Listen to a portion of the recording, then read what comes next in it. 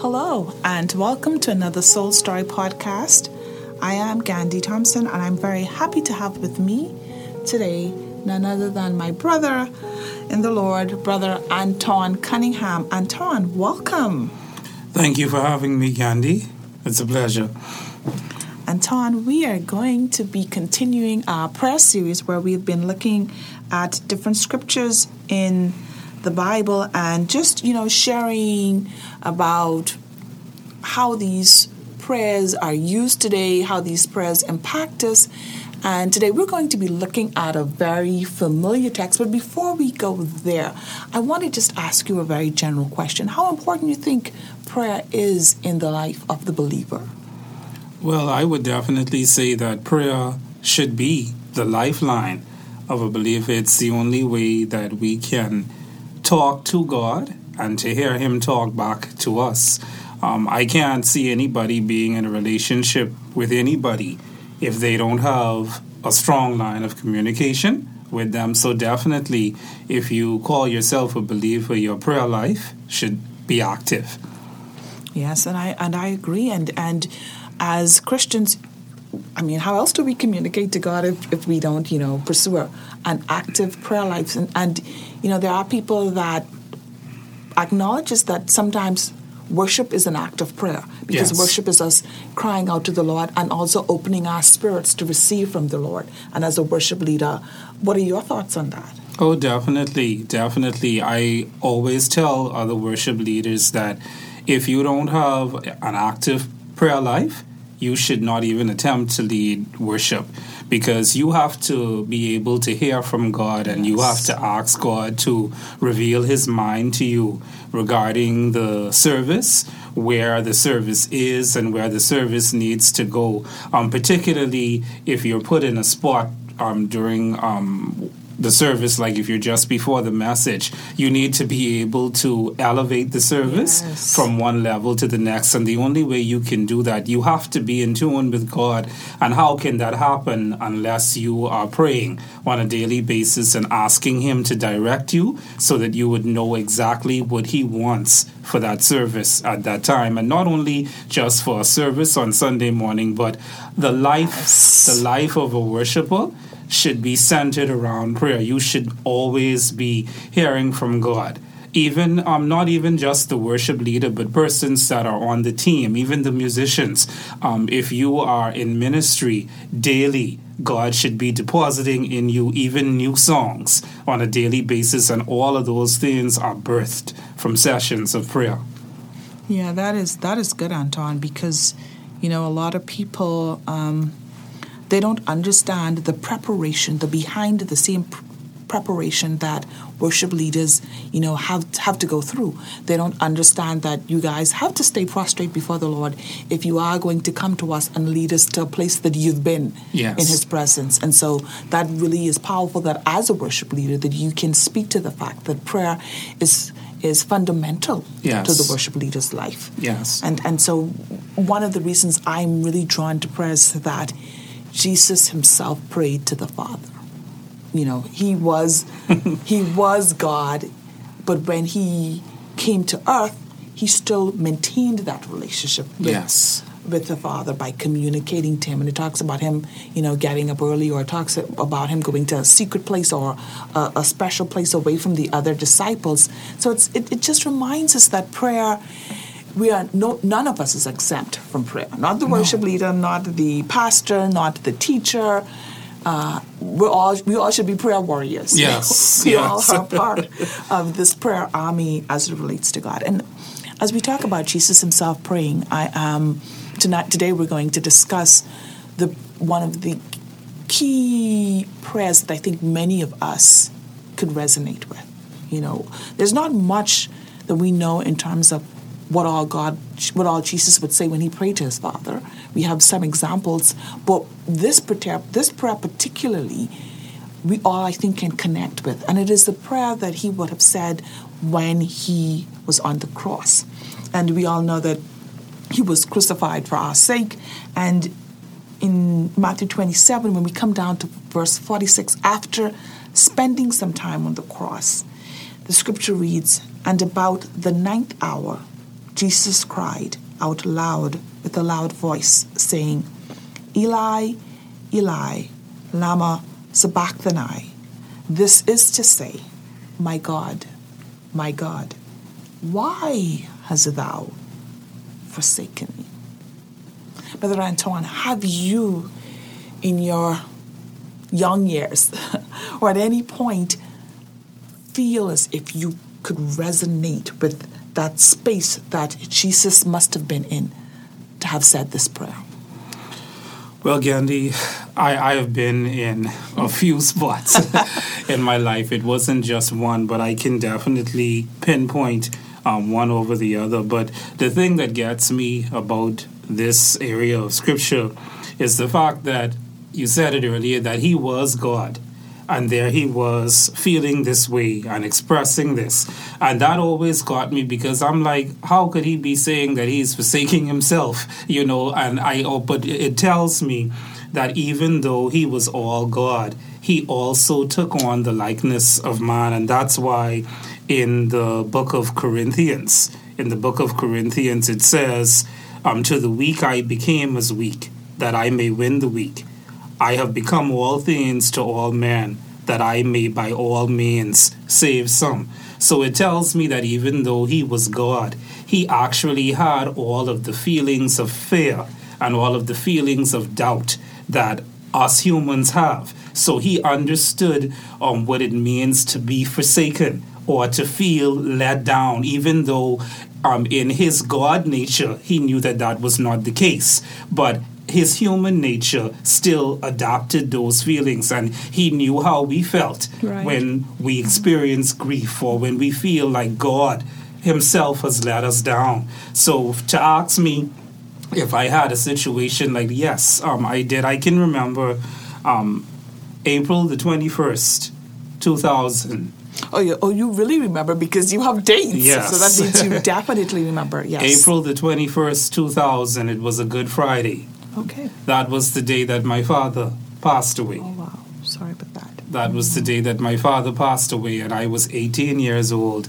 And I will tell you, Ghandi, that left a mark on my life. Oh, wow. It took me about 2 to 3 years to get over the hurt and the grief. And if I was to sit here and say that I was not mad at the world and the doctors and even God, I would be telling you a lie. For a long time, I felt as if, God, what's happening? Me and you ain't mad. What's happening? My dad, he had a massive heart attack. Okay. We had just come from the Good Friday service. He was supposed to be preaching for the Easter Sunday service while preparing his sermon, reading the Bible in his bedroom. He had this heart attack. And it's so funny because I was outside at the time, because our church was supposed to be having a retreat that night.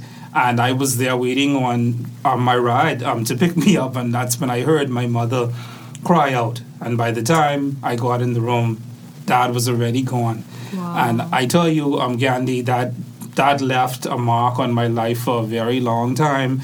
I had an unforgiving spirit.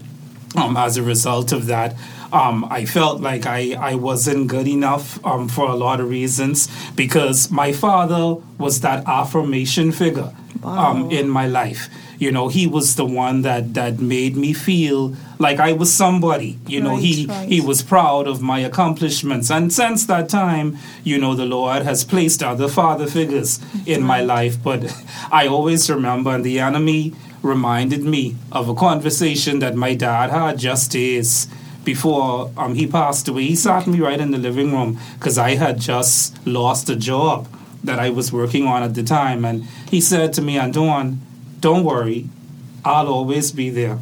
Wow. For you. And that was one of the things that played over and over and over. And that's why I truly felt forsaken.